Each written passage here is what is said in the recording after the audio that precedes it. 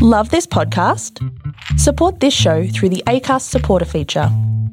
It's up to you how much you give, and there's no regular commitment. Just hit the link in the show description to support now. Welcome to our show. Oh. We're here for you, don't you know? Oh, that's nice. We'd like to put on a show. Let's see how we go. We love you, don't you know?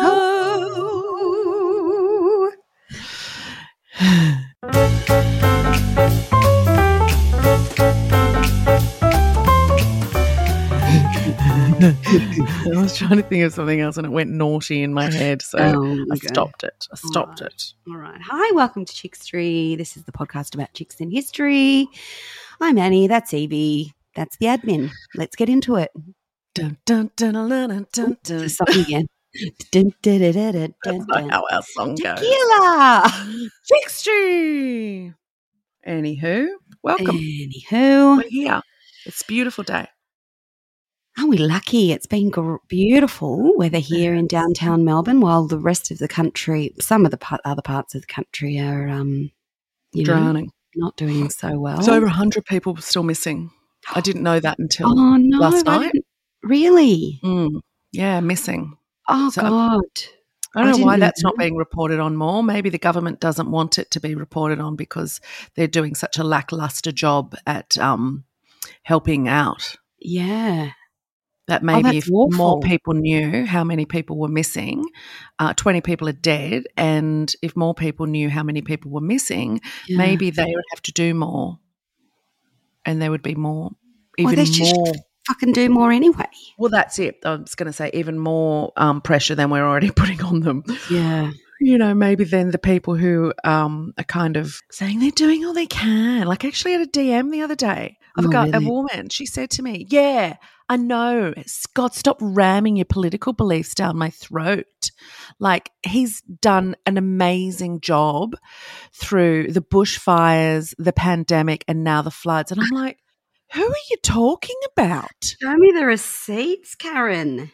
My goodness, like that's blind following. Yeah, because it's untrue. It seems he can't do anything wrong for some people. So, Yeah. you know, I just saw Peggy go in the background. She just stealthed behind you. And I'm not talking about taking a condom off in the middle of sex without consent. Oh, God. Oh. And she comes, we've just come back from the park. They're all having a little lie down. Well, she's not. She's walking around. Well, she's just having a lie down now. There she goes. Good girl. There What a she good goes. girl she What is a after good she's girl. bullied a King Charles Cavalier. I know. She's going through this phase of being a little bully, a little upstart. They do go through those stages of they go for the weaker. It's a dog. It's animals. Yeah. You know, she smells the weakness, the passivity of a dog, and she's like, yeah, because she can't do that with Pete. She can't do that with others. Yes. So that's the whole hierarchy thing, learning. And then she comes across a dog that goes, oh, no, you don't, bitch. No. And she screams, just like the dog screams after she's doing. It's a very normal behaviour that, you know, you work it out. Work it out. I just can't stop singing today. Work it out. And work it out. Doom, doom, doom, doom, doom, doom. Work it remember out. aerobics? Remember going to jazzercise? Yeah. Love jazzercise. I remember going to aerobics when my friend Ashley, she used to do 2 aerobics classes in a row. Oh, God. And she had major eating disorder, as you can imagine. I remember she got a massive boil under her armpit. And that was enough for me. I was like, no, I don't think From exercise aerobics? is for me. Sweating and having a blocked hair follicle probably. And, you know, this is how these things happen. We shave as women. Don't even get me started on that. You know, we shave, we put aluminium on our open hair follicle things, and then we exercise ourselves to an early grave, and then we get boils. So not for me. I've been going to bed lately sleeping, waking up at 3 in the morning. Oh, Again, yep. I go through these phases. Yeah, yep. It's so frustrating. Yeah, I was just thinking the other night, I haven't done that for a long time, but I went through a phase as well. Oh, it's Exactly an the awful same. phase. And I'm doing a lot of arguing with straight white men, arguing with yep. internalized misogynistic women. And Yes. you know, arguing with doctors. Like it's all in my going on, and I've got to get my meditation back in my forefront of my frontal lobe, because I'm just staying awake for hours and finding I need half a Valium to get myself back to sleep. You can't do that. No, you don't want to get into that habit. No. Have you tried? I used to put on is there a podcast that bedtime stories? Oh no, I'd just get it right into it. I would get right into that and start arguing with them in my head. Yeah. No, there's a really good one. It's like talks about just stories, like the origins of things, and the guy's voice is very soothing. Yeah, that would be good. Do you know what I think should be made? And I've looked for this because it's really good for children. Compilation video of animals yawning. Oh God, yeah. I found it once and I can't find it again. That, as soon as I've shown kids just animals falling asleep, getting all snuggly and, like doing that pawing thing that puppies do, and then they start to snuggle. But it's not just puppies. You can get like wild animals and lions and, just everyone.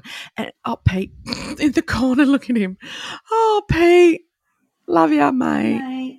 That it really makes you sleepy. Yeah, that's a really good idea. I reckon something like that, like done properly. Yeah.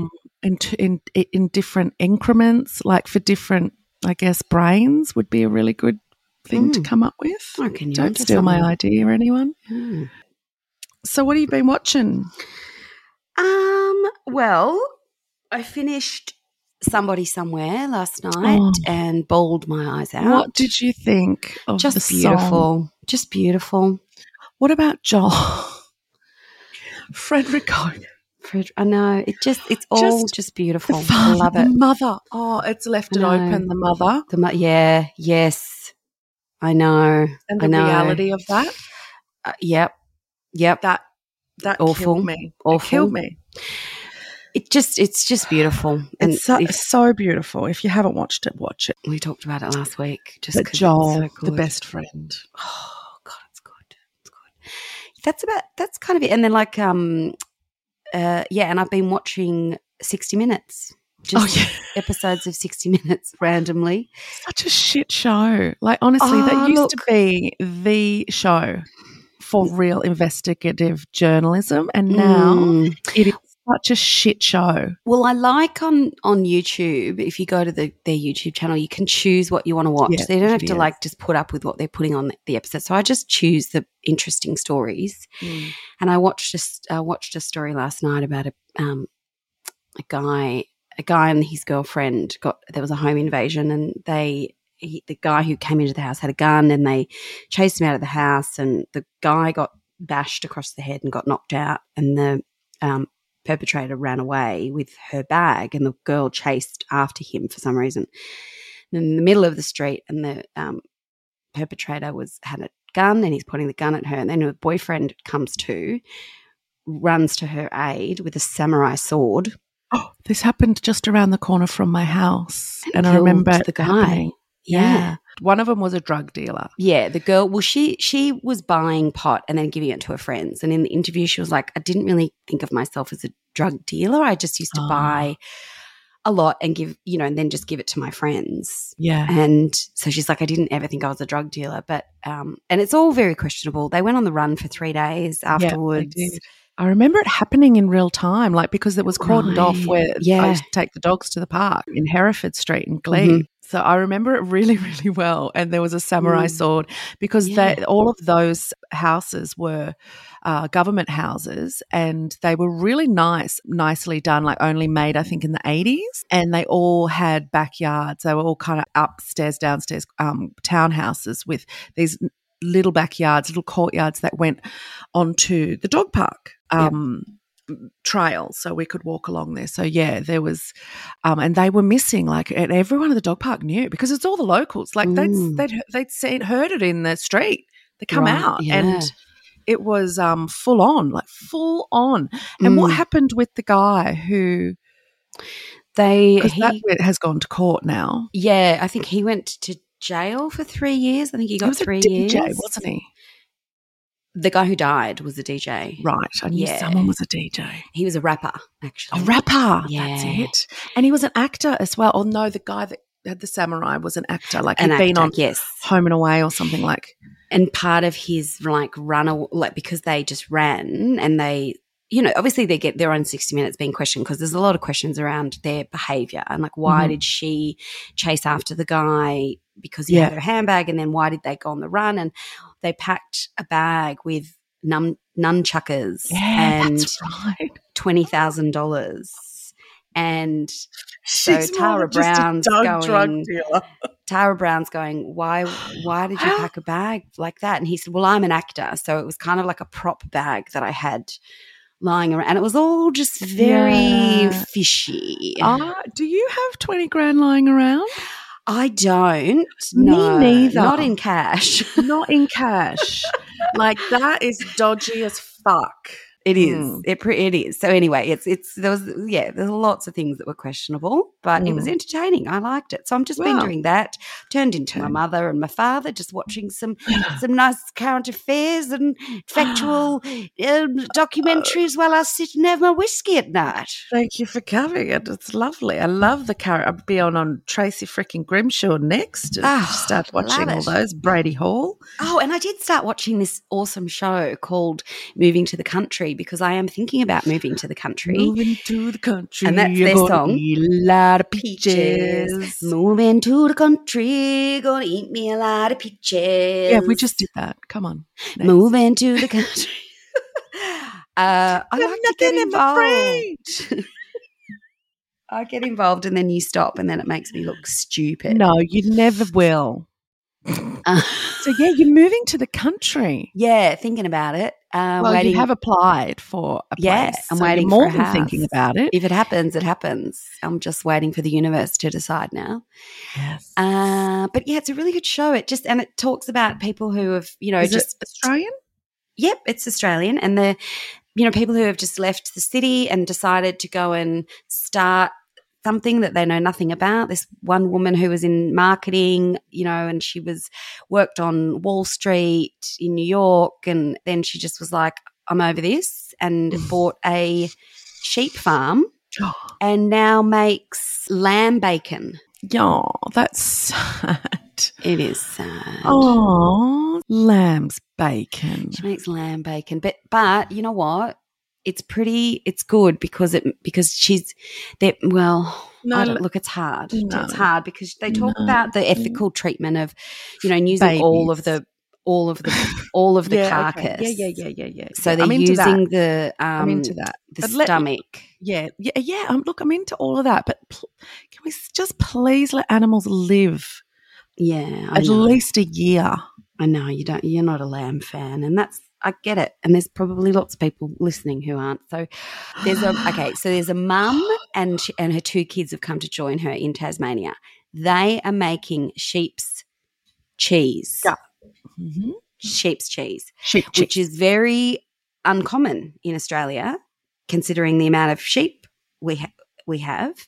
Yeah. So they make sheep's cheese, and then with the whey that comes from the when you make cheese, the whey, curds and whey. Always do it, don't you? Yeah, well, you have to. We all do. Yeah, you hear the word whey and just go curds and whey. The guy's making, the son has realised he can make vodka from the whey. What? Yeah. So there's nothing goes to waste because they put all the whey gets used for the for this vodka. So and so it's just interesting. These people who have decided to move to the country and become entrepreneurs in their own right. Start businesses. They're doing very well because I'd moved to the country and try something like that and fail miserably. I just know it. I know. But you're not moving to the country and trying something new. You are just moving to the country and still doing the same job. Well, this is correct, but you never know. For the time being, yeah, For you the never time know. being, you know, God, But who you- knows? I might become an apiarist. Apiarist. What's that? A beekeeper. Oh, apiary. and that's another Apiariist. day of saving the bees. I love that lady. Oh, I love her too. voice. She always finds the queen, puts her There in a she clip. is. We'll Put put her in the clip. hive, There we are. and the others Now will I'll just find their follow. way. I'll smoke them out a little bit to make them lead their way, and that's just another day of saving the bees. If you don't know who we're talking about, we could have done her as a chick in the now, Texas bee lady, Texas bee something. Just look her up on Instagram, TikTok, whatever. Saving the bee. Brilliant. Sissy ate a bee once, and me and Angie just stared at her waiting. Nothing. It's No. like, that bitch's guts are like steel. Would have been like a mozzie going into one of those. Yeah, it really was. Yeah. We were on a weekend away at a house in Berrima. That reminds me, that's when we first started our podcast before we did Chickstry, and we were just kind of doing history. And, you know, we'd talk about old historic things. Yes. And I was there alone, and we were using an app called Anchor. Yes. And I was drinking wine, and I was drinking so much wine I needed to go to the toilet. So I went in and I put it on mute and pissed like a racehorse, and it didn't work. And I was like, That's right. I just hear you go, "Are you going to the toilet?" I've never heard you with more disgust in your voice, because I was pushing it out as quickly as possible while you were talking. I thought, if I do this while she's talking and it's on mute, she won't hear it, and I'll be able to come straight back in. Oh, So I was pushing it. Gosh, yes.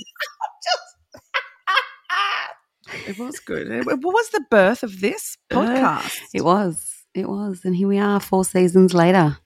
Yeah, no pissing. And no one's gone to the toilet live yet. Yet. We do record and look at each other. So, We do. A lot of people know that, because I'm always going, "Oh, look, there's Peggy in the background." Or you're looking at Sis in the background snoring her head off. Yeah. So people do know that. So we've come a long way since when I thought, that's a really rude thing that app did. I pressed mute and it said it was muted. Let's blame the app, shall we? The app's rude. It is rude. Isn't going to the toilet while you're supposed to be professionally making a podcast rude? No, Okay. that's Mother Nature. Or is that just nature? I don't think it's Mother Nature. Mother I think Nature? it's nature Nature. calling, and you Yeah. can't hold that shit in, literally. Mm. Anyway, chicken the now. We haven't done a song, chicken the now. Chicken the now. Chicken the now. Hey, I me feel chick, like you chick, chicken me chick. now. I'll go back to an old one. Yeah, you chick, me chick. We all are chicks in the now. Anyway, Who you got? I got a wonderful woman. She's on Instagram as biologist.ellie. Okay. And I really like her. She followed me. I think I followed her, and then we just started chatting, and she's just a great chick. She's in Sydney. I think she's in Sydney. Mm-hmm. She's a scientist and an environmentalist. We love women in STEM. And she also has a side project called The Fairy Pantry, where she will show you how to eat vegan, plant-based food, which has evidence-based sustainability advocacy comms, which I really like. If, someone's going to tell me to eat, give me some evidence. Yeah, that's great. But her Instagram is great because she's all over everything. Whatever's happening, Ukraine, littering, the koalas, climate change, she's onto it, and she shares the good stuff, and I really like her. at the moment, she is just sharing this thing about something that was found in Marrickville in Sydney this week after all the rains. Yeah.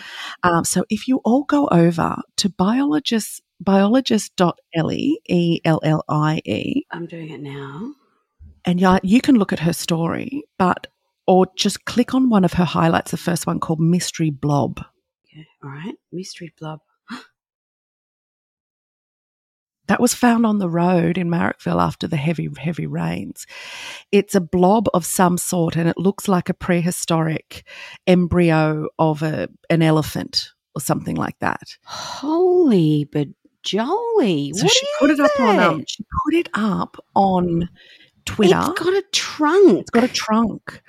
And she put it up, and people started saying, like, oh, I think it's this, I think it's that. So it's in the Science Times now. No, I won't get to that bit yet. Hang on. What I need to tell you first is there's a Science Times have done an article. A guy called Harry Hayes was the one who found it, and he videoed it, and he poked it with a stick to see if it was alive and moving. Yeah.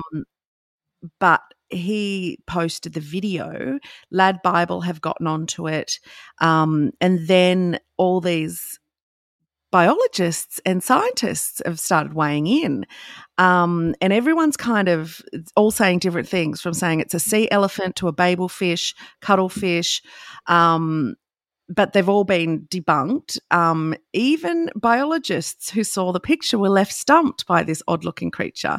One of them was her, and she initially thought it was a possum or a glider embryo. Oh, yeah. Yeah, it looks a bit, because that could be a tail almost. Yeah, but none of her peers agreed. Okay. Someone else suggested that it was a germinating seed, but she contradicted that as the sac is too transparent. So then it's really hilarious because the creature remains unidentified still to this day. Even academics from University of Sydney and University of New South Wales could not identify it. On the other hand, it is scientifically possible for animal rain to happen, wherein some small animals get swept by waterspouts or updrafts. According to National Geographic, this weather phenomenon is most associated with waterspouts from that form as storm clouds and swirl in big bodies of water. Animals like birds, fish, bats, frogs, jellies, even snakes have been, they rain animals. Like it does happen. Literally raining cats and dogs. Yeah. Well, but anyway, I just messaged her and said, I'm obsessed. I said, still no one knows. Where is it now? Is it being studied? I'm obsessed. And she goes, 2 universities couldn't figure it out. Ha ha. Unfortunately, the guy left it where it was. So the mystery remains unsolved. She goes, it's totally an alien.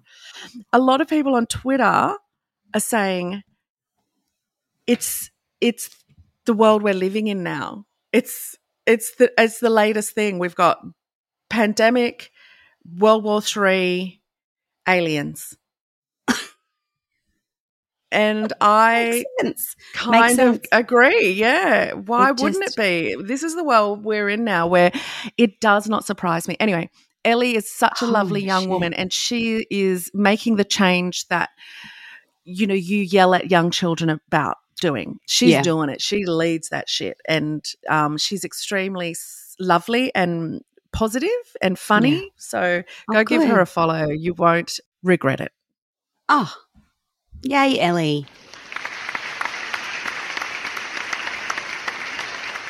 Why didn't the guy just pick it up and put it in a fucking... Oh, because he was a puss bag. Clearly. He was poking it with a stick. I know. Just pick it up. It's not going to hurt you. Yeah. Or just put it in a bagel. Could you not put it in your bagel bag? Take it somewhere. Like, wouldn't you get it? Oh, wouldn't you get it? Yeah. Not leave it there. No. Birds eating it now. Yeah. God. I got a story for you today, and it involves quite a number of women, not just one. On Monday, it's Labor Day. Yeah. Do you know what is Labor Day? What is Labor Day, Annette? Well, I'm so glad you asked, Evie Jones.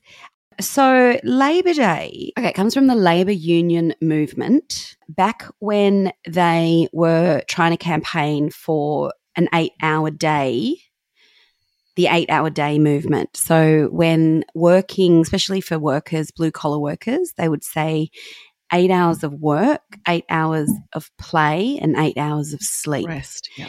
Well, it's what Mars Bar says as well. Yeah, well, this is true. Which I think it was is where originally it came from, Mars Bar.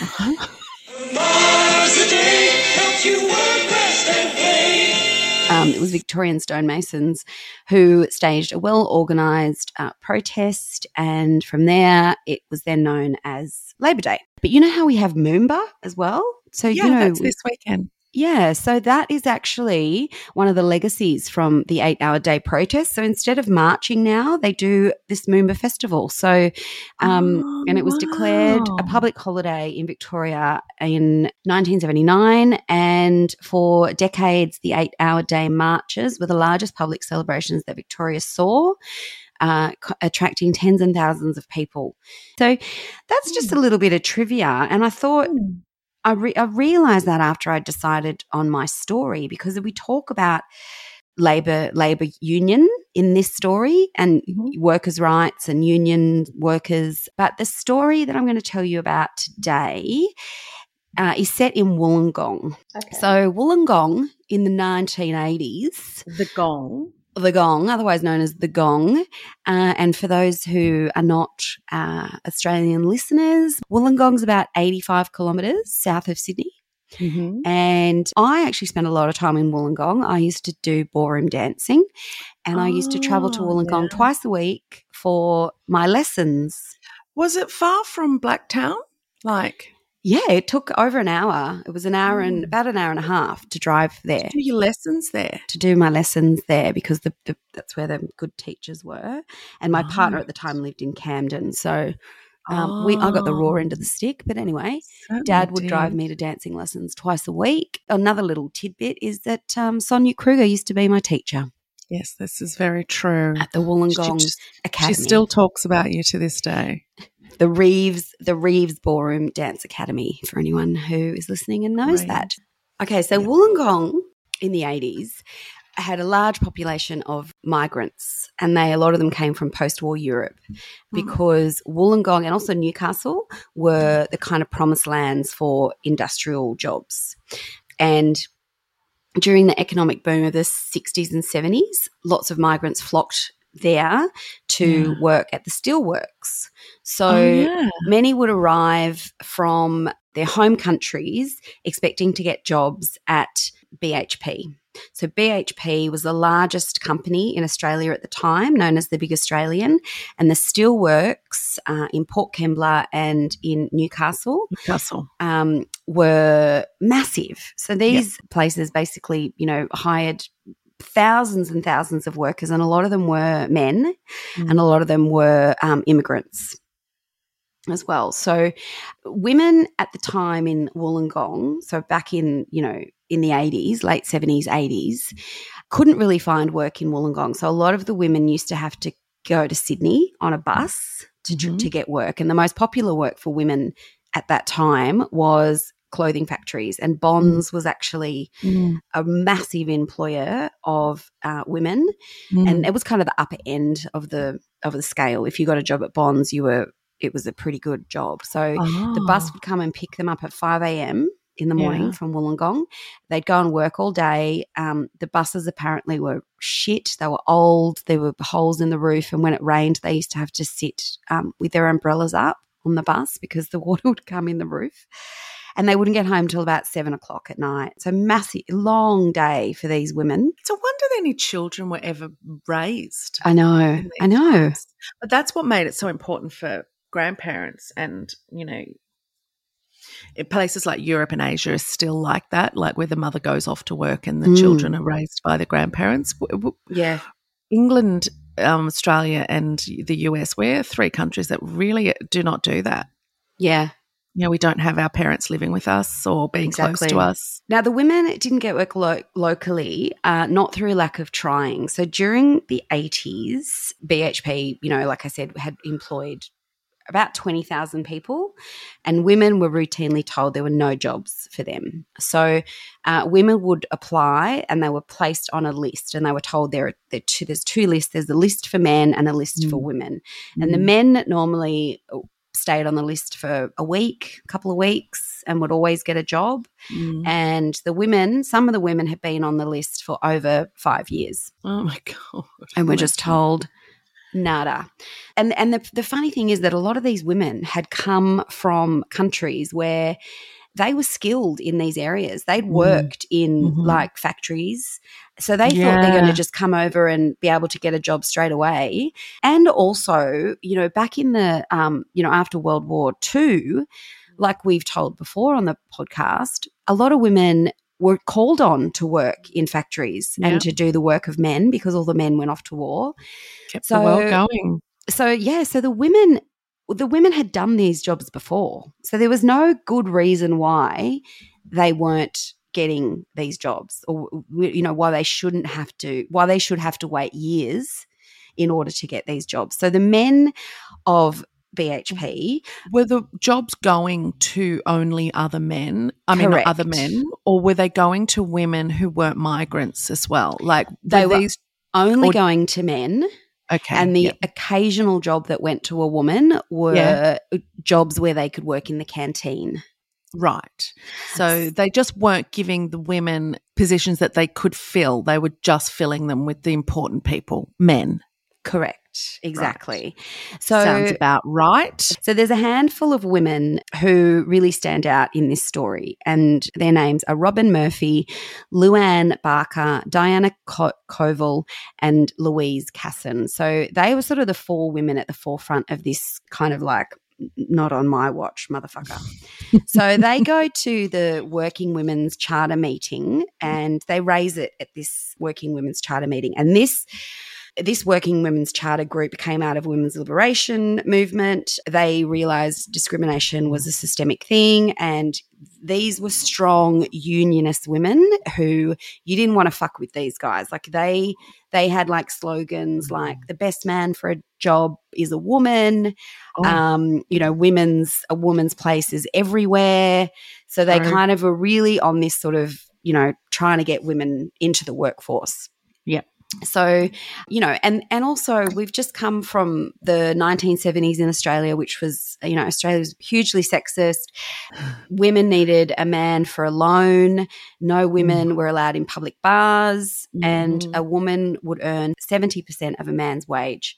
So in 1977, Neville Wran, who was the Prime Minister at the time, set up the Anti-Discrimination Act.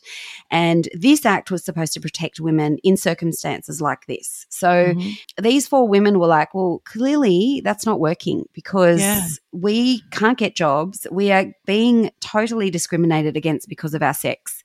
And there was a clause in the Discrimination Act that said if a woman's required to lift more than 16 kilograms, then they can't do the job. So that was the loophole that a lot of factories got around, and they said, well, she's going to be asked to lift more than 16 kilograms. So mind you, 16.1. Guess how much a 4-year-old weighs? About 20 kilo. Yeah, so they were just going, well, that's just shit and stupid because, you know, we lift our children all the time. Constantly. And that is just a loophole. And there was also a massive thing going on in Wollongong at the time around, well, everywhere probably in the 80s, about women who did actually get local jobs were underpaid, the conditions were really bad, and there was a lot of sexual harassment. And there was a case of a local guy who worked in a local chicken shop. He'd reportedly abused 41 women. And so this kind of spurred on a seminar for the women to kind of get together and say, look, this is shit. The conditions are shit. Why don't we have any jobs? In 1980, the unemployment rate, women made up 2/3 of unemployment. And so they just had basically had enough. So these four women decided to lobby against, their Steelworks, to lobby against BHP. And BHP basically said to them, we don't have time to hear your dispute. We have internal disputes going on. They constantly, you know, the union and all that, so there's constantly disputes going on. So the women kind of took that as like, well, that's never going to happen. So they went to Sydney and they lodged formal complaints against the Anti-Discrimination Board.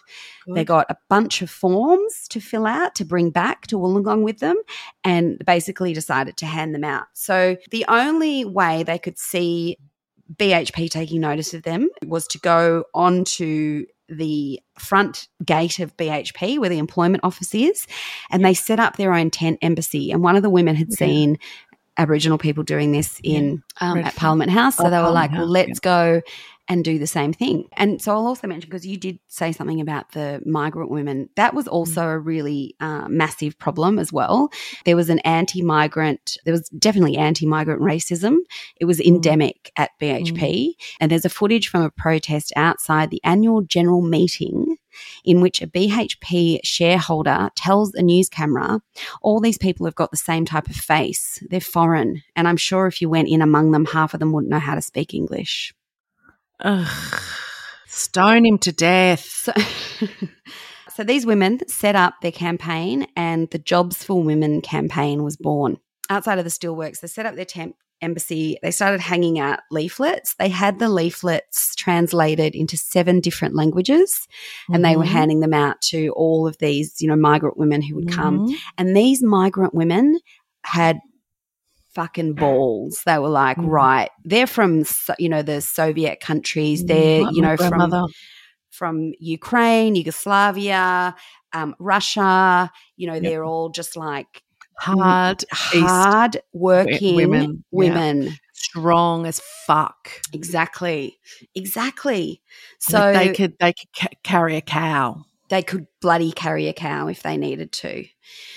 So in 1980, 34 women lodged complaints with the New South Wales Anti-Discrimination Board under the new Anti-Discrimination Act. The company had relied upon one of the exemptions, like I said before, with the limitation of the 16 kilogram, which was Section 65 of the Factories, Shops and Industries Act.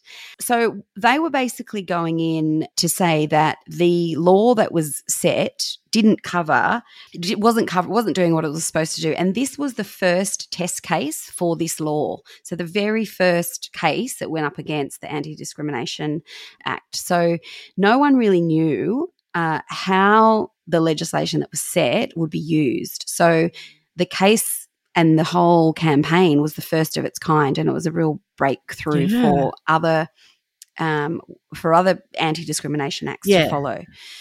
So the result of investigations by the New South Wales Anti-Discrimination Board and hearings before the Equal Opportunity Tribunal, 300 women were hired by BHP to work as iron workers. Wow. So they were hired alongside their male colleagues, and although there were instances of sexual harassment, a lot of the men thought they were, you know, they were feminists and angry feminists. But despite this, the male steelworkers recognised their common interest with the women because of their strong tradition of unionism. So they all kind of basically rallied together and became unified. And so, while they were at work, especially Robin tells the story of her first day at work in 1981, she said that everyone was coming up to her saying, oh, you're one of the women, you beat the company. Yeah. And within a few weeks, she was asked to be a delegate for the union. So, because I was thinking that it might go, like, I wondered how they were treated in there. No, well, there were a lot of pranks played on them. They were told they were tested a lot, you know. Yeah. But they had each other. But they had each other, and they one of the women talks about how, you know, they'd sit at lunchtime in the lunch hall, and she said the smells of the food of, you know, like try this and have a bit of this, and she's like, oh, we were sitting there all having lunch, and someone would go, try this Coca-Cola, and they'd pass this cup down, and it was someone's red wine that they'd made at home, homemade red wine. And God, she said just so good. amazing, multiculturalism of them sitting in this workroom together was incredible. So soon after, there was a recession, and BHP started laying off a lot of workers. So the women who'd been hired were pretty much retrenched straight away under the last in, first out rule, where the newest hires are the first to lose their jobs. Yeah. So in response to this, the Jobs for Women campaigners took their case again to the Equal Opportunity Commission. This became a historic test of anti-discrimination legislation spanning many years and multiple appeals. It's about 14 years in total that they went and fought for this. And the men actually supported them as well. And there's a quote here from one of the union members who says, "There's only one form of membership in the union and it has nothing to do with it, whether you're married, single, male, female, black or white or whatever." So they actually organised a rally. The whole union organised a rally. They went to Parliament House. They actually stormed Parliament House. They broke through the front doors. The women also were refused any legal aid services because none of them owned houses or their husbands whose salaries placed them above the income threshold. So in response to this, the women decided to run a 16-month campaign demanding access to legal aid. So they're now doing another campaign for what they're trying to campaign for in the first place. So once again, a strong spirit of collectivism was the Jobs for Women's campaign's greatest source of power. So in 1985, the courts ruled that BHP had discriminated against the women and were ordered to pay $1 million settlement. So despite BHP's requirement to pay the settlement, they delayed the payments. And the Jobs for Women campaign decided to protest again for their money because they wouldn't pay. They eventually got their money and the money was paid out. The women were asking for compensation, and this is kind of the breakdown of the case, which I think is fascinating. They said, "We asked for compensation for discrimination as we had not been treated the same as men would have been in similar circumstances when we had applied for a job at the Steelworks. The compensation was primarily for loss of wages, and it was to be based on individual circumstances. We lost wages during the time we were waiting on the list at the Steelworks," so before they got their jobs, and up until the time when we actually got work, which was regarded as a case for direct discrimination. Wages were also lost when we were retrenched earlier than we would have been if we had been men. This was because the initial discrimination had left us with a lower seniority than we might have had otherwise. This was regarded as indirect discrimination. In addition, we asked for seniority backdated to the time when we applied for our jobs rather than when we were hired. Many of the women had been on the waiting list for years, whereas men could expect to get hired within a week of applying. We won on all these accounts. Wow. So after that, a further 700 women won an out-of-court settlement for compensation, which costs BHP an estimated $9 million. So not only did this allow for anti-discriminatory hiring adjustments at all of the BHP factories, it also asked for a rework of the laws that allowed for the reworking of the Section 65 clause about the 16 kilograms thingamajiggy. Yeah. The former Sex Discrimination Commissioner, Sue Walpole, described the case as the most important piece of discrimination litigation that has ever occurred in this country. Good. The campaign and several court cases took 14 years, making it the longest-running sex discrimination claim in Australia. Well, that's amazing because we don't know about that, do we? No, and there is a documentary on the ABC right now called Women of Steel, which is where I got this idea from, and watch the doco because it basically will show you all of that stuff. The women in the documentary are incredible. They are exactly as you would imagine, like just hard-working, salt of the earth women who just, wanted to work. They just wanted to do the jobs that men did. Yeah. God, let them. Let them. There's plenty of people who don't. Yeah, and when you need them, it's okay. Yeah. When you What's need it them to called? come Women and of Steel? work. Is it Women of Steel? Women of Steel. So it's on the ABC. You can watch it on demand on I'm iView. just But it's incredible. So the documentary is made by Robin Murphy. So she's one of the lead women in the campaign, and interviews the other women as well who are all involved. And just some of the women. They're sitting there. They're in their garages. They've got a box of Fruity Lexia behind them, a cask of wine. You just imagine these women, like plastic tablecloths, and they're just there, going. They told us we couldn't do the work of men, and we showed them. We all look what you can do. How many if you times just do we have to show them though? It's like we showed them in World War One, we showed them in World War Two. That's just that century. Yeah, we're still showing them. Still showing them. Good on them. It's still just so frustrating, like talking about sexual discrimination and the gender pay gap, and it's all still happening. It's not history. It's present. It's now. Yeah, it's exactly. Unbelievable. Exactly. How I'm just sick to my back eye teeth. Oh, sick to her teeth about it. Yeah. Going to start smoking Horizons and drinking Fruity Lexia. So that's it. That's the story of the Jobs for Women campaign. Amazing women. I'm going to watch that. I've just put it on my playlist then, my watch list, and it's only 55 minutes long, so that's an easy watch, everyone. Yeah. We will all watch it, and why don't we watch it, talk about it next week? Sounds like a plan. So that's us for another week. That is us for another week. Thanks for listening. We're going to go and have a float today, and we're going to wash our dogs. Big day today. Big day in the lives of Annie and Evie. Day. Bye. Thanks for listening. We'll see you. Thanks for listening. You'll what? Bye.